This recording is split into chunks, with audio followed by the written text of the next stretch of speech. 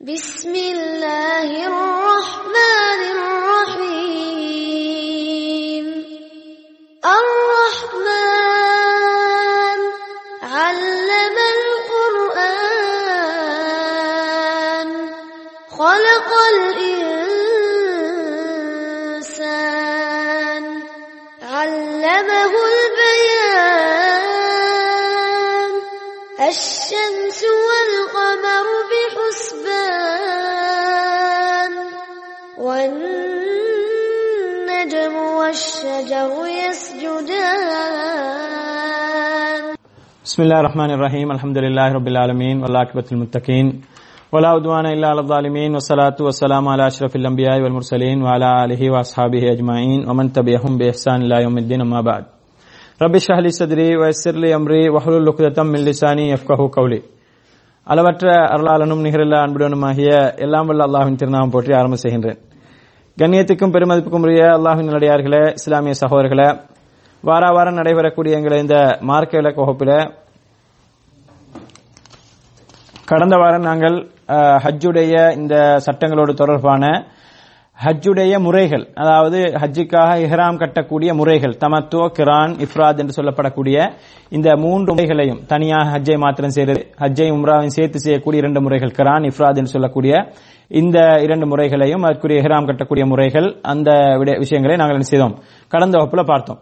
இந்த வகுப்புல இன்ஷா அல்லாஹ் இஹ்ராம்ல தடை செய்யப்பட்ட விஷயங்கள், இஹ்ராம் உடுத்திருக்கின்ற சந்தர்ப்பத்தில் ஹஜ்ஜுக்காக வேண்டியோ உம்ராவுக்காக வேண்டியோ ஒரு மனிதன் இஹ்ராம் உடுத்து அவருடைய அந்த காரியத்தை செய்து முடிக்கும் வரைக்கும், அந்த கிரியை செய்து முடிக்கும் வரைக்கும் அவருக்கு தடை செய்யப்பட்ட விஷயங்கள் என்னென்ன என்பதை ஒரு முஸ்லிம் கட்டாயமாக தெரிந்து கொள்வது பொருத்தமாக இருக்கும். என்று சொன்னால், இதை தெரியாமல் அவர் ஹஜ்ஜுக்காக வேண்டிய உம்ராவுக்காக வேண்டிய போய் அங்க போய் இவர் இந்த தடை செய்யப்பட்ட ஒரு காரியத்தை செய்ய வேண்டிய ஒரு நிர்பந்தமாகி அல்லது தடை செய்யப்பட்ட காரியத்தை ஒரு செய்து விட்டார்னு சொன்னால் அவர் என்ன நிர்பந்தத்தில் செய்தால் அதற்குரிய சட்டம் வேறு, ஆனால் தெரியாமல் மறதியில செய்தாலும் அதற்குரிய சட்டம் வேறு. ஆனால் இவருக்கு தெரியுது இது இப்படித்தான், இது கூடாதுன்றது. அப்ப இது தெரியாம போறதுன்றது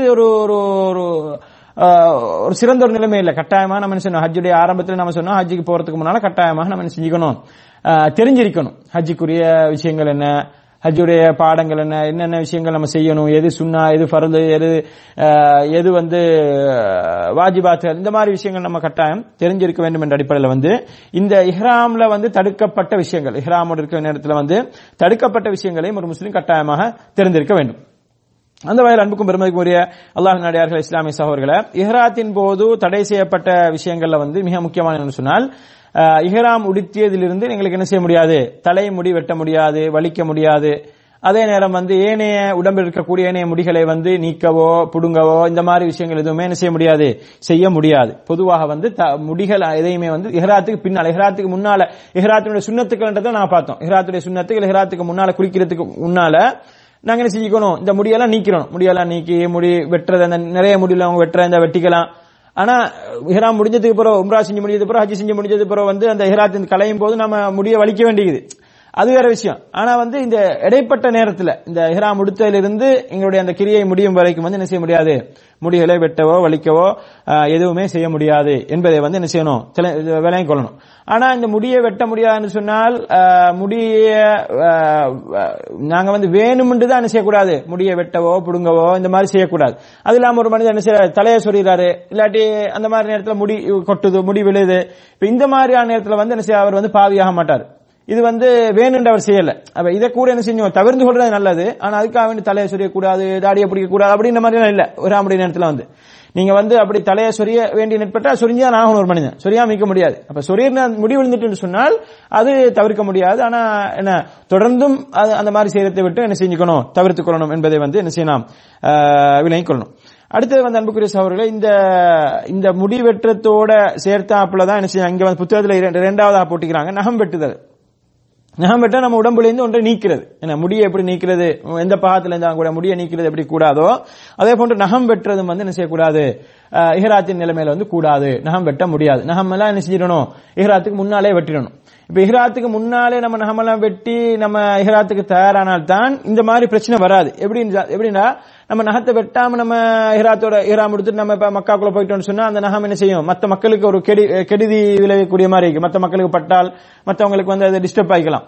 அல்லது அது ஏதாவது ஒரு கால் எங்கேயாவது ஒரு கல்லுல அங்க பட்டு எங்களுக்கு என்ன செய்யலாம், நகம் துண்டாகி அல்லது எங்களுக்கே அது ஒரு வேதனை ஏற்படுத்தலாம்.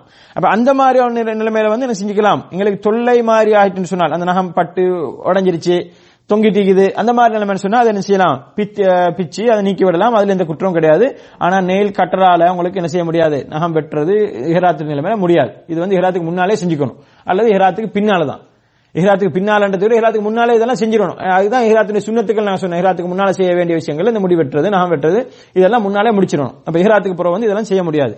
அதே போன்றுதான் வாசனை திரவியங்கள் பாவிக்கிறது. வாசனை திரவியங்கள் இஹ்ராத்துக்கு முன்னாலதான். இஹ்ராத்துக்கு முன்னால குளிக்கும் போது தாராளமா உங்களுக்கு பாவிச்சுக்கலாம். குளிச்சதுக்கு பிறகு கூட உடம்புல பூசிக்கலாம். உங்களுக்கு இஹ்ராம் துணியில பூச முடியாது. இஹ்ராம் துணியில பூசாம உடம்புல பூசிக்கலாம்.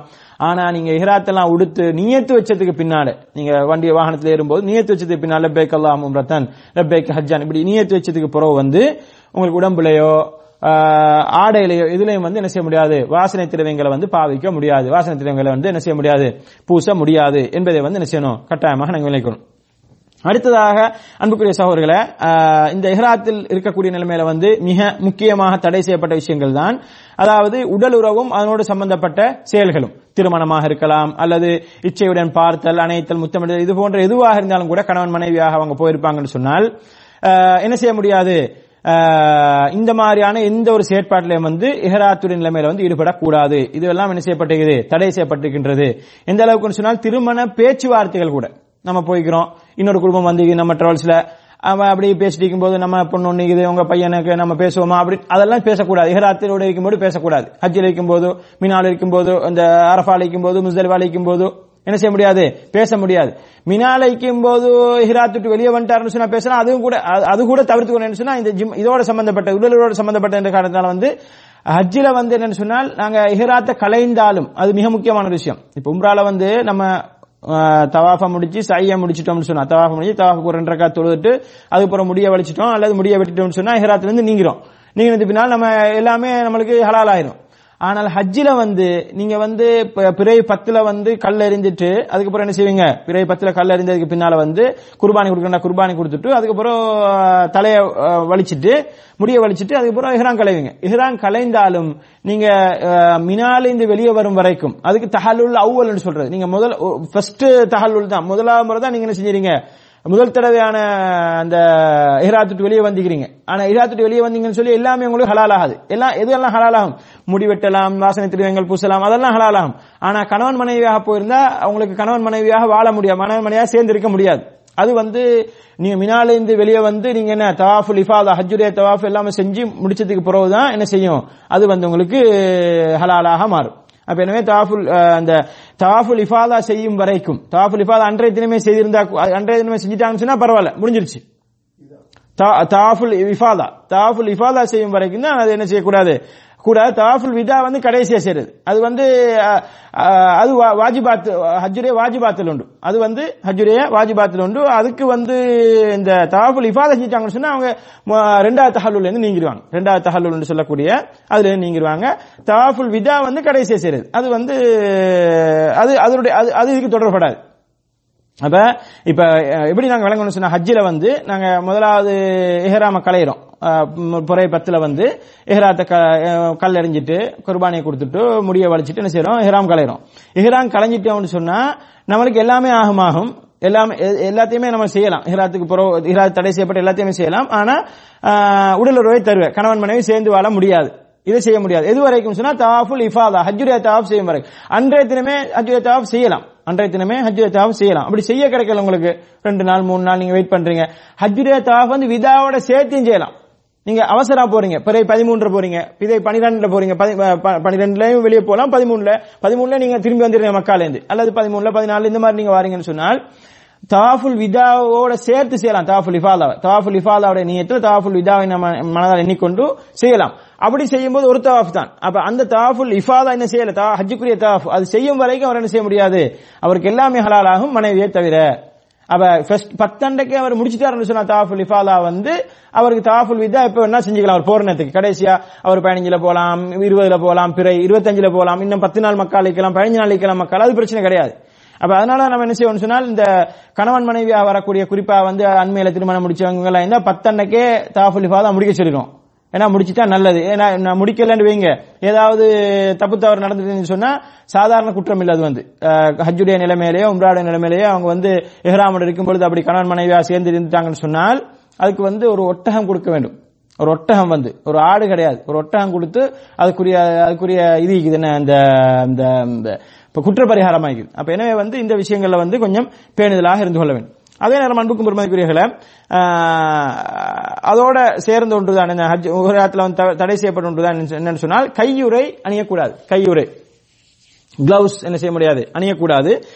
இது வந்து ஆண்கள் பெண்கள் எல்லாருக்கும் பொதுவானது. எல்லாருமே என்ன செய்யக்கூடாது, அறியக்கூடாது. அதே நேரம் வந்து பிராணிகளை வேட்டையாடுவது வந்து ஹஜ்ஜில் என்ன தடை செய்யப்பட்டு ஹஜ்ஜிலேயோ உம்ராலேயோ இஹ்ராமோட இருக்கின்ற நிலைமையில வந்து நீங்க என்ன செய்ய முடியாது, வேட்டையாட முடியாது. வேட்டையாடுறது தடை செய்யப்பட்டது. இந்த வேட்டையாடுதலோட சேர்த்து என்ன சொல்லுவாங்கன்னு சொன்னால் இந்த மரங்களை பிடுங்கிறது, வெட்டுறது அல்லது கிளைகளை வந்து உடைக்கிறது, இந்த மாதிரியான விஷயங்கள் சொல்லுவாங்க. இது வந்து இஹ்ராமுடைய நிலைமை என்பதை விட ஹரத்துடைய எல்லைக்குள்ள இந்த சட்டம். ஹரத்தினுடைய எல்லைக்கு வெளியே நீங்க இஹ்ராம் உடைக்கக்கூடிய சூழ்நிலை ஏற்படும். உதாரணத்துக்கு அரஃபா அழிக்கிறீங்க, அரஃபால முன்னுக்குள்ள ஒரு சின்ன துண்டு தான், பள்ளியுடைய ஒரு சின்ன ஒரு பகுதி தான் என்ன செய்யும், ஹரத்துடைய எல்லைக்குள்ள வரும். சரியா? மத்ததெல்லாம் வந்து என்னன்னு சொன்னால் ஹரத்துடைய எல்லை கிடையாது அரஃபாவுல. அப்ப அரஃபாவுல நீங்க இஹ்ராத்துனா கட்டாயம் மீப்பீங்க. ஹஜ்ஜில அரஃபால 9 அன்றைக்கு இஹ்ராத்துனா எல்லாருமே ஈக்கணும். அப்ப அரஃபால நீங்க ஈக்கும்போது ஏதாவது கிளைகளை ஏதாவது உடைச்சுன்னு சொன்னால் அது என்ன செய்யாது, அது இஹ்ராத்துல வந்து தடை செய்யப்பட்ட காரியம் கிடையாது. ஹரத்துடைய எல்லைக்குள்ள தடை செய்யப்பட்டது. ஹரத்துடைய எல்லைக்குள்ள நீங்க இஹ்ராம் இல்லாம இருந்தாலும் கூட தடையாது. இஹ்ராம் இல்லாம இருந்தாலும் கூட தடை செய்யப்பட்டது என்ன, ஹரத்தினுடைய எல்லைக்குரிய சட்டம். அது வந்து நீங்க மரங்களை கிளைகளை இதெல்லாம் என்ன செய்ய முடியாது, உடைக்க முடியாது. இப்ப இந்த விஷயத்துல என்ன செய்யணும், தெளிவு பெறணும். என்னன்னு சொன்னால் இந்த பிராணிகளை வேட்டையாடுறதோட சேர்த்து சில புத்தகங்கள்ல, இப்ப நம்ம இந்த புத்தகத்தில் எழுதப்பட்டில்ல ஹஜ் உம்ரான்னு சொல்லி நம்ம ஊர்ல இருந்து வரக்கூடிய இதுல வந்து கிளைகளை உடைக்க கூடாது, மரங்களை வெட்டக்கூடாது அப்படின்னு போட்டிருப்பாங்க. அது வந்து இஹ்ராமுடைய தடை கிடையாது. இஹ்ராமுடைய தடைகட ஹரத்தினுடைய சட்டம். அது ஹரத்தினுடைய எல்லை இருக்குது. 4 பக்கத்துல வந்து எல்லைகள் இருக்குது. அந்த எல்லைக்குள்ள நீங்க மக்கால மட்டும் இது, அந்த எல்லைக்குள்ள வந்து நீங்க என்ன செய்ய முடியாது, எந்த ஒரு மரத்தை பிடுங்கவோ வெட்டவோ உடைக்கவோ அது முடியாது என்பதை வந்து விளக்கணும். அடுத்தது வந்து அன்புக்குரிய சகோதரர்களே, இந்த 6 விஷயங்கள் இந்த புத்தகத்தில் நம்ம இங்க குறிப்பிட்ட 6 விஷயங்களும் வந்து இங்க சொல்லப்பட்ட 6 விஷயங்களும் இது என்ன பொதுவாக ஆண் பெண் இருபாலாருக்கும் தடை செய்யப்பட்டது. என்ன தலைமுடியை வெட்டுறது, இணைய முடிகளை வந்து பிடுங்கிறது, வலிக்கிறது, இதெல்லாம் கூடாது. நகங்களை வெட்டுறது கூடாது, வாசனை திரவியங்கள் பூசுறது, கையுறை அணிகிறது, பிராணிகளை வேட்டையாடுறது, கணவன் மனைவியாக சேர்ந்து வாழ்றது, இந்த மாதிரியான விஷயங்கள் இந்த 6 வந்து என்ன செய்யாது, ஆண் பெண் இருபாலாருக்கும் வந்து தடை செய்யப்பட்டவைகள். ஆனால் இது போக மேலதிகமாக வந்து ஆண்களுக்கு இன்னும் சில விஷயங்கள் தடை செய்யப்பட்டது. பெண்களுக்கு இல்லாம ஆண்களுக்கு மேலதிகமாக தடை செய்யப்பட்டது என்று சொன்னால் தையல் ஆடை அணிகிறது. பெண்களுக்கு வந்து தையல் ஆடை இந்த ஆடை வேணா அணியலாம், அவங்களுக்கு வந்து தையல் ஆடை தாராளமா எடுத்துக்கலாம். ஆனா ஆண்கள் வந்து என்ன செய்ய முடியாது, இஹ்ராமுடைய நிலைமையில வந்து தையல் ஆடை அணிய முடியாது. தையல் ஆடை எனும்போது வந்து பெல்ட், கண்ணாடி, இந்த மத்த விஷயங்கள் வந்து என்ன வாட்ச், இது மாதிரியான விஷயங்கள் வந்து அணியறதுல இந்த பிரச்சனையும் கிடையாது. இப்ப கண்ணாடியில கூட சிலவங்களுக்கு என்ன செய்யும், அந்த ஒரு முடி இது ஒண்ணு மாதிரி போட்டிருப்பாங்க, இந்த கயிறு மாதிரி ஒண்ணு போட்டு அதுல சில தையல்கள் இருக்கும், அந்த கீழே உலாமிக்கிறது கண்ணாடி, அதெல்லாம் பிரச்சனை கிடையாது. பெல்ட்ல வந்து தையலிக்கும், செருப்புல தையலிக்கும், அதெல்லாம் பிரச்சனை கிடையாது. ஆடை என்று சொல்லக்கூடிய கீழாடை மேலாடை நீங்க 2 ஒடுக்கக்கூடியது, 2 அந்த 2 தைக்கப்படாத ஆடை, அதுலதான் என்ன செய்யக்கூடாது, தையல் இருக்கக்கூடாது என்பதை வந்து நாங்க நினைக்கணும். இதுல இப்ப பாத்தீங்கன்னு சொன்னா இப்ப ஒரு வகையான கீழாடை கீழே உலாமிறதுக்கு ஒரு மாதிரி லாஸ்டிக் மாதிரி வச்சு ஒரு வகையான ஒண்ணு எடுத்துட்டு வராங்க எல்லாரும், அந்த லாஸ்டிக் மாதிரி வச்சு. இது எந்த இதுல தையல் இல்லாம தான் செஞ்சேன்னு சொல்றாங்க. அல்லாஹ்வால நம்ம கிட்ட எடுத்து பார்த்ததே கிடையாது. இந்த மாதிரி விஷயங்களை வந்து நம்ம தவிர்த்துக்கிறது நல்லது. ஏன்னு சொன்னா நம்மளுக்கு தாராளமா பெல்ட் இருக்குது, பெல்ட் நம்ம எல்லாருக்கும் பெல்ட் கொடுக்கலாம், பெல்ட் வசதி இருக்குது. அப்ப அதிகம் போது அதை நம்ம அதுக்கு போக வேண்டிய அவசியம் கிடையாது. அந்த தேய்க்கப்பட்ட மாதிரி ஒரு மாதிரியான இது ஒன்று இருக்குது, இந்த சாரம் மாதிரி ஒரு ஜாதி கொடுத்துட்டு வராங்க ஆக்கள். அப்ப இந்த மாதிரியான விஷயங்கள் இருக்குது. ஆனாலும் கூட இதை வந்து நம்ம தவிர்த்துக்கிறது நல்லது. சின்ன பிள்ளைகள் அவங்களை பெல்ட் கொடுத்தா அவங்களுக்கு என்ன ஈக்காது, பெல்ட்டும் கலந்து விழுந்துரும், அந்த மாதிரி இருந்துச்சுன்னா அந்த மாதிரி இந்த மாதிரி அந்த தேய்த்தது இல்லது தேய்க்காம ஒரு மாதிரி சுத்தி வச்சுக்கிறாங்க அந்த இதுல பிளாஸ்டிக்ல, அந்த மாதிரியான இதுகள் இருக்குது. அதை வந்து பெரியவங்க வந்து பெல்ட் கொடுக்க முடியுமானவங்க வந்து என்ன செய்யணும், அதை வந்து தவிர்த்துக்கிறது நல்லது. அடுத்தது வந்து என்ன செய்யக்கூடாது, ஆண்கள் வந்து தலையை மறைக்கிறது, தலையை வந்து மறைக்கிறது, கெப் போட்டோ அல்லது ஏதோ தொப்பி போட்டோ ஏதோ ஒரு வகையில வந்து நேரடியாக லேஞ்சி ஏதாவது ஒண்ணு வச்சோ மேல தலையை வந்து நேரடியாக மறைப்பது வந்து என்ன கூடாது. ஆனா வந்து கடுமையான வெயில் ஆகுது, குடையை பிடிச்சிக்கலாம். குடை வந்து தலைய நேரடியாக மறைக்கிறது கொஞ்சம் உயரமான இடத்துல தலைக்கும் இது குடைக்கு இடையில ஒரு இது ஒன்றைக்கும். அப்ப அதனால வந்து இடைவெளி ஒன்றிக்கும். அப்ப அதனால அது பிரச்சனை கிடையாது, குடையை பிடிச்சிக்கலாம்.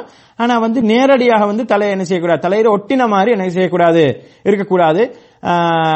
குடை வாகனத்துல நம்ம ஏறி போனாலும் நிகராத்தோட ஏறி போகும்போது வாகனத்துல மேல மூடித்தான் இருக்கும், நம்ம தலையை மூடல, வாகனத்தை மூடிக்குது. அது வந்து பிரச்சனை கிடையாது. இதே நேரம் கூடாரத்துக்குள்ள நாங்க இப்போ கூடாரத்துல மேல மூடித்தான் இருக்கும். அப்ப இது வந்து பிரச்சனை கிடையாது. இப்ப இதை வந்து என்னன்னு சொன்னா நீங்க பாப்பீங்க ஹஜ்ஜில எல்லாம் வந்து ஷியாக்கள் என்ன செய்வாங்கன்னு சொன்னால் அவங்களுக்கு வந்து இதெல்லாம் கூடாது அப்படின்னு வச்சுக்கிறாங்க. அதனால என்ன செய்வாங்கன்னா ஸ்பெஷலா வந்து அவங்க பஸ் வந்து பிடிப்பாங்க, இது இல்லாத பஸ் இஹ்ராத்தோட நிலைமையில பாத்தீங்களா, மேல கூரை இல்லாத பஸ்ல போவாங்க. அவங்க இஹ்ராத்துல வந்து இருக்கும் போது அரஃபாக்கு போறது, அரஃபால இந்த மினாவுக்கு முஸ்தலிஃபாக்கு வர்றது இதெல்லாம் வந்து கூரை இல்லாத பஸ்ல போவாங்க. என்ன சொன்னா தலையை மூடக்கூடாதுன்றதுக்கு அதெல்லாம் ஃபுல்லா எடுத்துட்டாங்க. அப்படின்னா வானத்துக்கு ஏதாவது வானம் மூடித்தானே தர அப்படி யோசிக்க வேண்டி வரும். அதனால அப்படி யோசிக்கிறது தவறானது. நேரடியாக தலையில ஒட்டிப்படுற மாதிரி தான் என்ன செய்யக்கூடாது, கெப்போ தொப்பியோ அல்லது இது போன்ற ஏதாவது பிடவை ஏதாவது துணியோலையோ வைத்து என்ன செய்யக்கூடாது, மறைக்க கூடாது என்பதை வந்து என்ன செய்யணும் விளங்கிக்கணும். குடை மற்ற விஷயங்கள் பாவிக்கிறதுல வந்து குடை, வாகனத்தினுடைய கூரை, கூடாரங்கள் இதெல்லாம் பாவிக்கிறதுல எந்த பிரச்சனையும் கிடையாது. அடுத்து வந்து அன்புக்குரிய சகோதரர்களே, ஆண்களுக்கு மேலதிகமாக தடை செய்யப்படக்கூடிய ஒன்றுதான் என்று சொன்னால் காலுறை அணிவது. காலுறை சொக்ஸ் என்ன செய்யக்கூடாது, போடக்கூடாது. இஹ்ராத்து நிலைமையில சொக்ஸ் அணிய முடியாது, எவ்வளவு குளிரான நேரமாக இருந்தாலும் கூட சொக்ஸ் அணிய கூடாது. ஆனால் ஒருவருக்கு வந்து என்ன செய்யல, இது கிடைக்கல, இது செருப்பு கிடைக்கல, செருப்பு இல்ல அவருக்கு, அப்ப காலுரை தான் இருக்குதுன்னு சொன்னால் அவர் என்ன செஞ்சுக்கலாம், காலுரை இதுக்கு பகரமாக அறிஞ்சிக்கலாம், செருப்புக்கு பகரமாக. செருப்பு இல்ல, அப்ப செருப்பு இல்லன்ற லெவலுக்கு இன்னைக்கு யாரும் மீக்க மாட்டாங்க. அப்படி ஒரு நிலைமை இருந்தா யாருக்காவது செருப்பு இல்ல அப்படின்ற மாதிரி இருக்கும்னு சொன்னால் அவர் என்ன செய்யலாம், அணிஞ்சிக்கலாம் என்பதை வந்து நாங்க என்ன செய்யணும் விளங்கிக் கொள்ளணும். இதே நேரம் அன்புக்குரிய சகோதரர்களே, இது வந்து ஆண்கள் சம்பந்தப்பட்டதுகள். பெண்கள் சம்பந்தப்பட்ட விஷயத்தை பொறுத்தவரையில் வந்து பெண்களுக்கு மேலதிகமாக என்ன செய்யக்கூடாதுன்னு சொன்னால் இஹ்ராமுடைய நிலைமையில் அவங்க முகத்தை மறைக்கக்கூடாது. முகத்தை வந்து சாதாரண காலத்துல அவங்க ஃபுல்லா மறைச்சிக்கிற மாதிரி மறைக்க கூடாது. முகத்தை வந்து என்ன செய்ய திறந்திருக்கணும். ஆனா அவங்களை தாண்டி வந்து அந்த இடத்தால வந்து அவங்களுடைய குடும்பத்தவர்கள் வேற மக்கள் போறாங்க வராங்கன்னு சொன்னா அவங்க போற வார நேரத்துல வந்து என்ன செஞ்சுக்கணும், அவங்க வந்து முகத்துக்கு வந்து ஒரு துணியை போட்டு ஒரு சீலையை போட்டு என்ன செய்யலாம் மூடிக்கலாம். அவங்க போனதுக்கு பின்னால வந்து என்ன செஞ்சுக்கலாம் திறந்துக்கலாம். அப்ப உதாரணத்துக்கு கூடாரத்தில் இருக்கிறாங்க, பெண்களோட இருக்கிறாங்க, அப்ப அந்த நேரத்தில் அவங்க திறந்து வைக்கணும். வெளியில வராங்க, வெளியில வர மத்த ஆண்கள் வராங்கன்னு சொன்னா கொஞ்சம் என்ன செஞ்சுக்கலாம் மூடிக்கலாம். அவங்க போனதுக்கு அப்படி இந்த தவாஃபுடைய நிலைமையில சாயுடைய நிலைமையில அப்படி பார்க்க முடியாது. ஏண்டா முழுசா மத்த மக்கள் தான் இருப்பாங்க, நம்ம ஆக்கள் மட்டும் இருக்க மாட்டாங்க, எல்லாருமே நம்ம சொந்தக்காரங்க மட்டும் இருக்க மாட்டாங்க, எல்லாருமே இருப்பாங்க.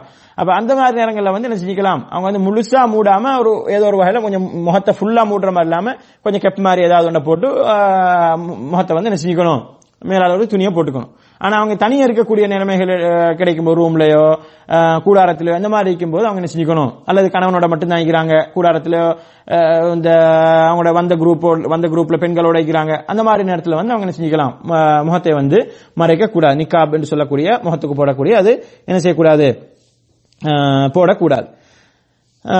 இந்த விஷயங்கள் அதாவது வந்து பொதுவாக ஆண்களுக்கும் பெண்களுக்கும் தடை செய்யப்பட்ட விஷயங்கள், அதே நேரம் பெண்கள் ஆண்களுக்கு மாத்திரம் தடை செய்யப்பட்ட விஷயம், பெண்களுக்கு மாத்திரம் தடை செய்யப்பட்ட விஷயங்கள் சொல்லி இப்படி இருக்குது.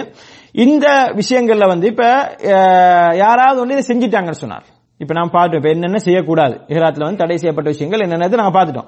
இப்ப இந்த விஷயங்கள்ல யாராவது ஒண்ணு செஞ்சிட்டாங்கன்னு சொன்னால், இதுல நம்ம மேல சொல்லப்பட்ட ஏதாவது ஒண்ணு செஞ்சிட்டாங்கன்னு சொன்னால் அவங்க வந்து மூன்று நிலைமைகள் இருக்குது. என்னென்ன மூன்று நிலைமைன்னு சொன்னால், தக்க காரணம் என்று செய்பவர் வந்து இவர் என்ன செய்வாரு, எந்த ஒரு காரணமும் இல்லாம இவர் செய்யறாரு, என்ன இவர் இது செய்யறாரு, வேணும்ன்ற மாதிரியே செய்யறாரு. அப்படி செய்வார்னு சொன்னால் அவர் என்ன செய்வாரு, பாவி ஆவாரு.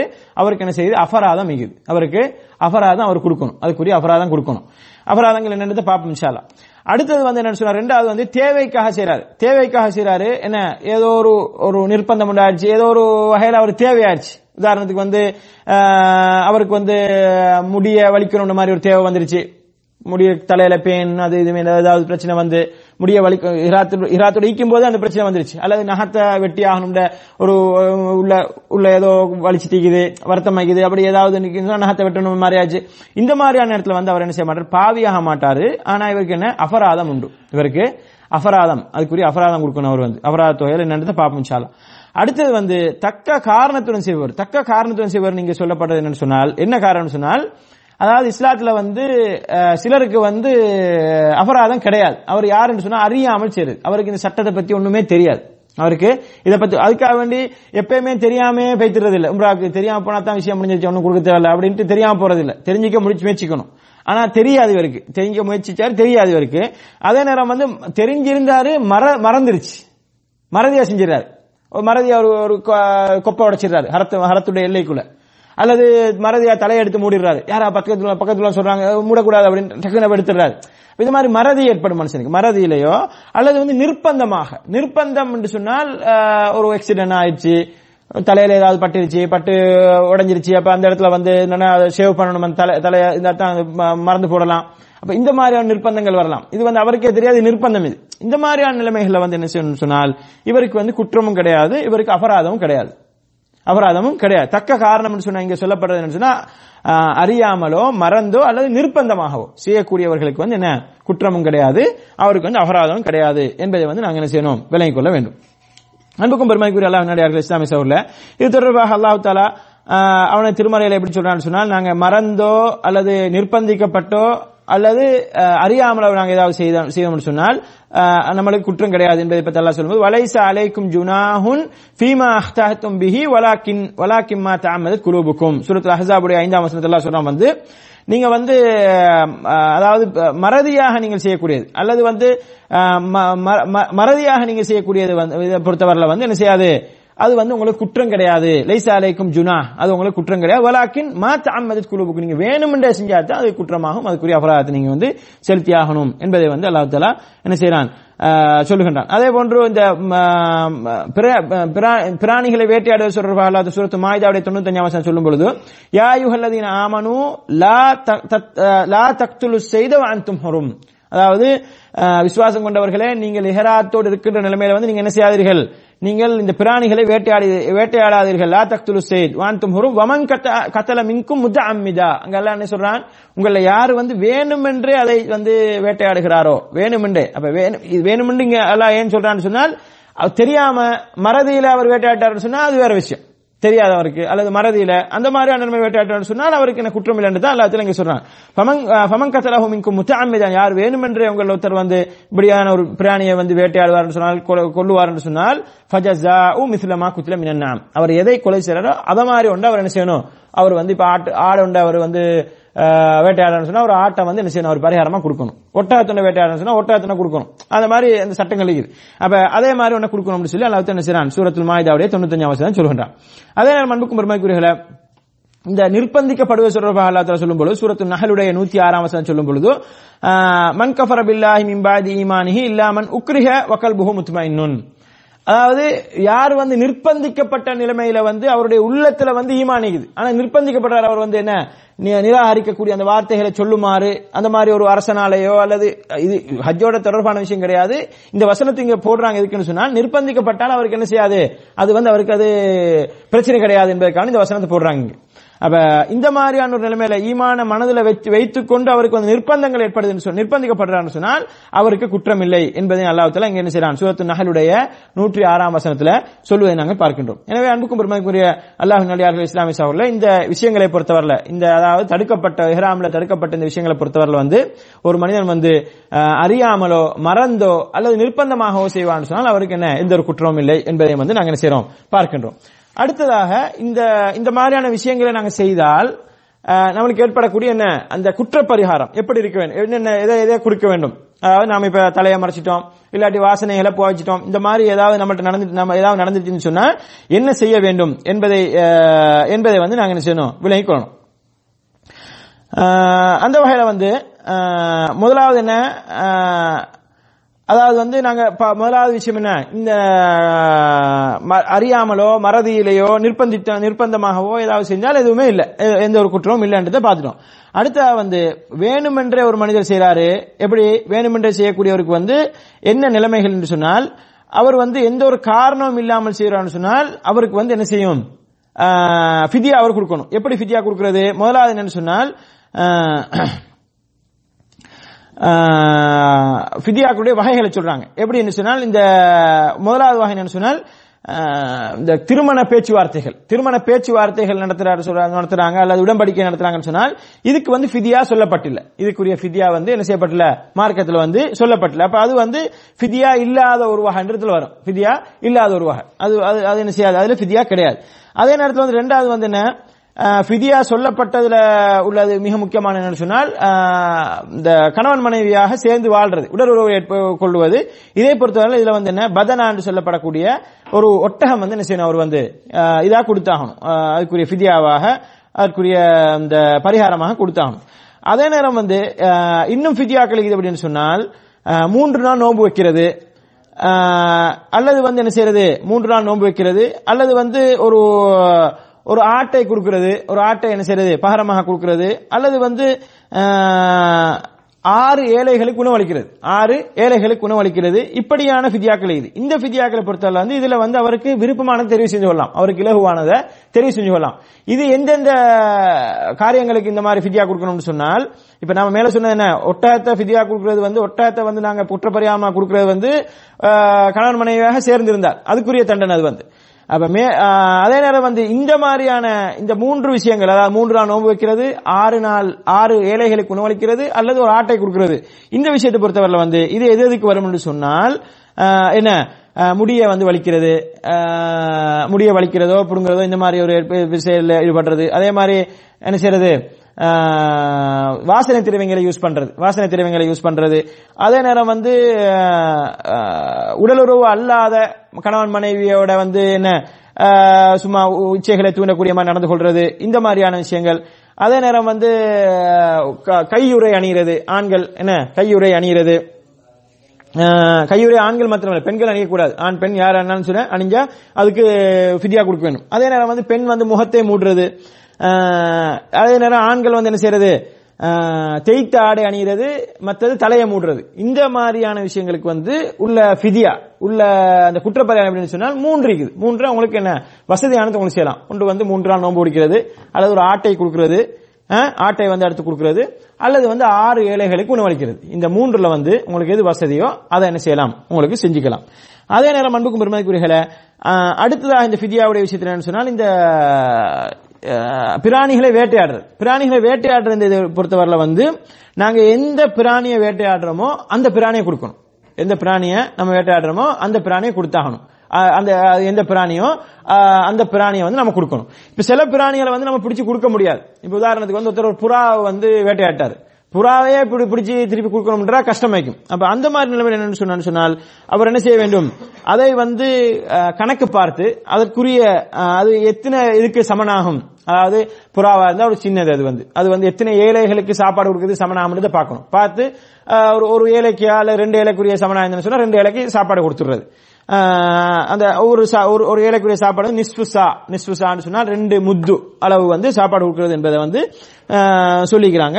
எனவே வந்து அப்படி நம்ம என்ன செஞ்சுக்கணும், பாத்துக்கணும். இப்ப ஆட்டை ஒன்று நம்ம வேட்டையாட்டோம்னா ஆடு ஒன்று எடுத்து கொடுக்கலாம், அல்லது வேற ஏதாவது சின்னதா ஏதாவது ஒரு புறாவையோ அல்லது வேற ஏதாவது பறவைகள் ஏதாவது ஒன்றையோ நம்ம வந்து வேட்டையாட்டோம்னு சொன்னா அதுக்கு பகரமாக அதே மாதிரி ஒன்று கொடுக்கறது சிறந்தது. அதே மாதிரி கொடுக்க முடியலன்னு சொன்னால் நம்ம என்ன செய்யறது, அது கணக்கு பாக்குறது. அது கொஞ்சம் பெருசா இருந்தேன்னு சொன்னால் நிறைய பேர் சாப்பிடக்கூடிய மாதிரி ஒரு மான், உதாரணத்துக்கு ஒரு மான் வைங்க, மான் வந்து ஆட்டினுடைய சைஸ் சொன்னா ஆட்டை கொடுத்துடலாம், அல்லது ஆட்டை விட சின்ன மான் உண்டு அல்லது ஆட்டை விட பெரிய மான் உண்டு, அந்த மாதிரி இருக்கும்னு சொன்னால் அதை நம்ம கணக்கு பார்க்கணும். எத்தனை ஏழைகளுக்குரிய சாப்பாடு, எத்தனை பேர் சாப்பிடலாம், அதை பார்த்து அத்தனை ஏழைகளுக்கு நம்ம சாப்பாடு கொடுத்துடணும். 10 பேர் சாப்பிடக்கூடிய மாதிரி இருக்குதா அந்த மான், பெரிய மான் ஆகுதா, அப்ப அதை வந்து 10 ஏழைகளுக்கு என்ன செஞ்சிடணும், சாப்பாடு கொடுத்துடணும் குற்றப்பரிகாரமாக. இப்படி என்ன செஞ்சுக்கணும், நம்ம வந்து இந்த வேட்டையாடுகின்ற விஷயத்துல வந்து கவனம் செலுத்த வேண்டும். அப்படி வேட்டையாடியருக்கு வந்து ஏழைகளுக்கு சாப்பாடு கொடுக்கறது கஷ்டமாக்குது அவருக்கு. என்ன ஏழைகளுக்கு சாப்பாடு கொடுக்குற அளவுக்கு அவருக்கு வசதி வாய்ப்பு இல்லாதவர் அப்படின்னு சொன்னா எத்தனை ஏழைக்கு அவர் சாப்பாடு கொடுக்கறதுக்கு அந்த அவர் செஞ்ச குற்றம் வந்து ஈடாகுதோ அத்தனை நோம்பு பிடிக்கணும். அவர் வந்து 10 ஏழைகளுக்கு சாப்பாடு கொடுக்குற அளவுக்கு அவர் செஞ்ச குற்றம் ஆயிக்கணும்னு சொன்னா 10 நோம்பு பிடிச்சிடணும். அவர் வந்து 10 நோம்பு பிடிச்சிடணும்ன்றதை நாங்க பார்க்கணும். எனவே இந்த மாதிரி என்ன செய்யணும், இது சம்பந்தமா இன்னும் விரிவான விளக்கங்கள் இருக்குது. இதை நான் சுருக்கமான சில விஷயங்களை சொன்னேன். இந்த மாதிரி நாம என்ன செஞ்சுக்கணும், இஹ்ராத்துல வந்து தடை செய்யப்பட்ட விஷயங்கள் என்னென்னதை நம்ம கட்டாயம் தெரிஞ்சுக்கணும். இஹ்ராத்துல தடை செய்யப்பட்ட விஷயங்கள்ல வந்து ஏதாவது நம்ம செஞ்சிட்டோம்னு சொன்னா, வேணுட்டு நம்ம செஞ்சிட்டோம்னு சொன்னால் மறதியாகவோ தெரியாதனமாக செஞ்சா ஒன்றும் கிடையாது. ஆனால் வேணுமென்று நம்ம செஞ்சிட்டோம்னு சொன்னால் அதுக்கு என்னென்ன குற்ற பரிகாரங்கள் என்பதை வந்து விளங்கிக்கணும். அதுல குறிப்பா வந்து நம்ம விளங்க வேண்டிய என்னன்னு சொன்னால், முக்கியமா நம்மள்ட்ட நடக்கிறது என்னன்னு சொன்னால், இந்த வாசனை திரவியங்கள் பூசுறது, தலையை மூடுறது, நகத்தை வெட்டுறது, முடிய வெட்டுறது, இந்த மாதிரி விஷயங்கள் நடக்க வாய்ப்பு கூட. வேட்டையாடுறது, உடலுறவு கொள்றது, இந்த மாதிரி எல்லாம் நடக்க வாய்ப்பு குறைவு. ஆனா அதிகமா நடக்க வாய்ப்பு கூடையானது இந்த மாதிரி விஷயங்கள் தான். அப்ப இந்த மாதிரி இந்த சின்ன சின்ன விஷயங்கள், தலையை மூடுறது, முடிய வெட்டுறது, இந்த மாதிரி ஏதாவது நடந்துச்சுன்னு சொன்னால், அல்லது தேய்த்த ஆடைகள் அணிகிறது, இஹ்ராத்தோட இருப்பாரு, ரூமுக்கு வந்துடுவாரு, வந்தோடனே சில நேரம் குளிப்பாங்க. இஹ்ராத்தோடைக்குனா குளிக்கலாம், குளிச்சாலும் இஹ்ராம தான் உடுக்கணும், வேற ஒரு இஹ்ராமனு உடுக்கலாம். தேய்த்தாடை உடிக்க முடியாது. என்ன செஞ்சுவாங்க, ஞாபகம் மறதியில அப்படியே சாரத்தை தூத்துருவாங்க தேய்த்தாடை. அப்ப இந்த மாதிரி நடக்கிறதுக்கு வாய்ப்பு இருக்குது. ஞாபகம் தெரியாம உடுத்தா அது வேற விஷயம். ஆனா இவருக்கு தெரியுது, இது இந்த சட்டம் தெரியுது, ஆனாலும் உடுத்துட்டாரு அப்படின்ற மாதிரி ஆயிட்டுன்னு சொன்னா அவங்களுக்கு என்ன செய்யணும், அவங்களுக்கு வந்து இந்த என்ன பரிகாரம் தெரிஞ்சாகணும். அந்த பரிகாரங்கள் 3 பரிகாரம் இருக்குது. என்ன, 3 நாளைக்கு நோன்பு பிடிக்கிறது, அல்லது வந்து ஒரு ஆட்டை அறுத்து குர்பான் கொடுக்கிறது, அல்லது என்ன செய்யறது 6 ஏழைகளுக்கு உணவளிக்கிறது என்ற இந்த சட்டத்தை வந்து நம்ம கட்டாயம் தெரிஞ்சுக்கணும். அப்ப அந்த சட்டத்தை தெரிஞ்சுக்கணும்னு சொன்னா இன்ஷா அல்லாஹ் என்ன செஞ்சிடலாம், நம்மளுக்கு ஏற்பட்ட அந்த பிழையை வந்து போய்க்கலாம். எனவே எல்லாம் வல்ல அல்லாஹ் தஆலா இஹ்ராம்ல தடை செய்யப்பட்ட விஷயங்கள் என்னென்னதை நாங்கள் விளங்கி, அதுல குற்றப்பரிகாரம் அது கொடுக்க வேண்டிய விஷயங்கள் என்னென்னதை நாங்கள் விளங்கி, அதன் அடிப்படையில் எங்களுடைய ஹஜ்ஜுகளையும் உம்ராக்களையும் சம்பூர்ணப்படுத்திக் கொள்வதற்கு எல்லாம் வல்ல அல்லாஹ் தஆலா தௌஃபீக் செய்வானாக என்று கேட்டு முடிக்கின்றேன். ஹாதா மா இந்தி வல்லில் மா இந்தல்லாஹ் வஸ்தக்ஃபிருஹு இன்னஹு வல் கஃபூருர் ரஹீம்.